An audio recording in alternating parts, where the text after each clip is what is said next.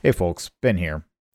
I didn't end up recording and posting an episode this past week, mostly because after the most recent episode that I did publish, I ended up hearing from a lot of different folks about all the issues that they're seeing at their local clubs about lack of volunteering and matches filling up and not enough matches and matches going away over COVID and all that. And as I went through it and tried to put an episode together from it, I mean, there wasn't really one common thread other than there are issues and people are concerned, and there are a lot of clubs that are either going outlaw or going to other sports. And honestly, it just depressed the heck out of me. And when I tried to record an episode about it, I couldn't say anything constructive. It was just all doom and gloom. And I don't want the podcast to be that. I want there to always be this idea of here's the bad stuff, but it can get better. And I just couldn't find the bright side to that stuff. So I ended up just not, rather than posting something I wasn't proud of, I just didn't have anything to say that week. But as it would happen, the podcast that I recorded a couple weeks ago with Alex Mansfield just dropped today. So that today is Monday, March 20th, and it's about an hour and a half long. I thought it was a pretty good discussion. We talk about my past a little bit, but for the most part, a lot of it is kind of talking about the issues I'm seeing, what I'd like to see happening in USPSA. There definitely is a lot of sort of positive vision there, proposing ideas and hopeful changes that hopefully give people some sense of the fact that I don't just enjoy tearing things down and saying that everything's terrible, but I actually want the sport to be better. I want it to be healthy. I want to move in a positive direction. So check it out. It's on his feed. The show is called Manny Talks Shooting. It's episode 94 with Ben Barry. I will put in a little snippet here that I think is interesting, but if you go over to his feed and listen to it, there's no need to listen to the rest of this episode because you'll hear everything in that episode, and so you don't need to hear it twice. But anyway, thanks for listening, and I'll talk to you next week. So if you're going to say your biggest idea or something you want to give off to the shooters is how you'd make things better, do you have anything you think of that? Yeah, I think that we need to look at USPSA less as a hobby and more as a sport. A sport can be a hobby, but we need to look at it as a sport. We need to not just look at what is going to maximize participation, right? This idea of, well, let's just keep chipping away at the barriers to entry. Let's add the ability to have this, add the ability to have that, make everything allowed in more and more divisions.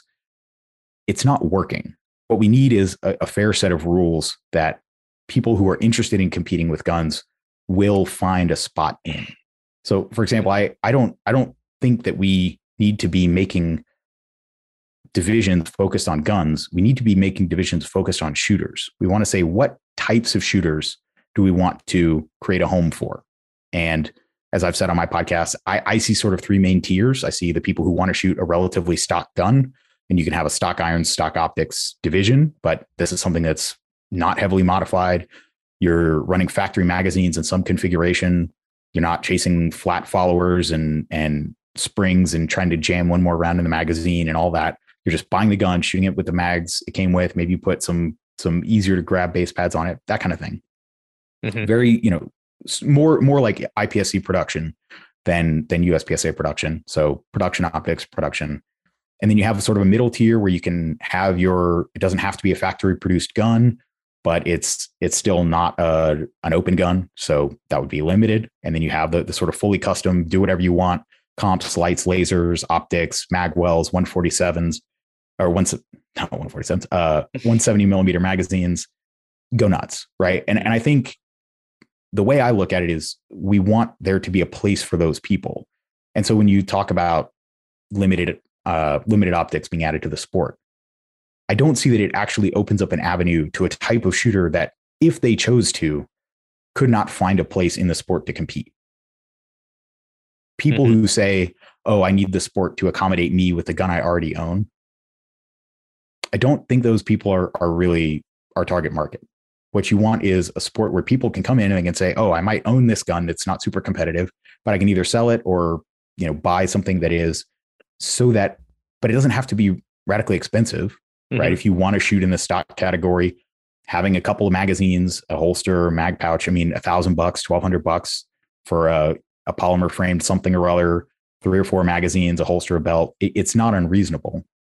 And then you can decide what level you want to compete at. But yeah, I think to me, when I look at all the decisions in the past 5-6 years that really look like they went the wrong way to me, most of them were focused around trying to increase participation at the cost of competitiveness.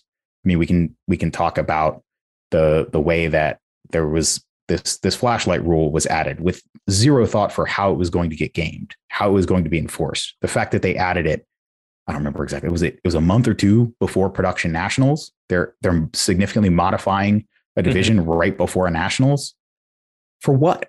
Because people say they need to have a flashlight on their gun to come shoot the sport. Sorry, you can take the flashlight off in 10 seconds. If the barrier between you and coming to participate in the sport is 10 seconds to take the flashlight off your gun, I don't think you're going to be that dedicated to the sport in the end. And so trying to cater to those people, trying to just make the sport more about participation, right? Measuring the quality of a nationals, not by the level of competitiveness in the division, but by the number of people that registered.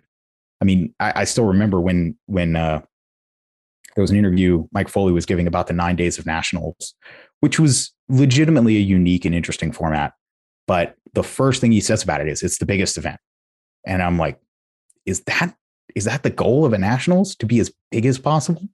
Because I shot one of those 9 days of nationals and it felt like shooting a club match. Registration there, I mean, the vendor village was nothing spectacular. Registration was just like showing up to a club match. It was, I think we shot 7 stages a day for 3 days in a row. It wasn't a particularly long match. The stages weren't particularly challenging.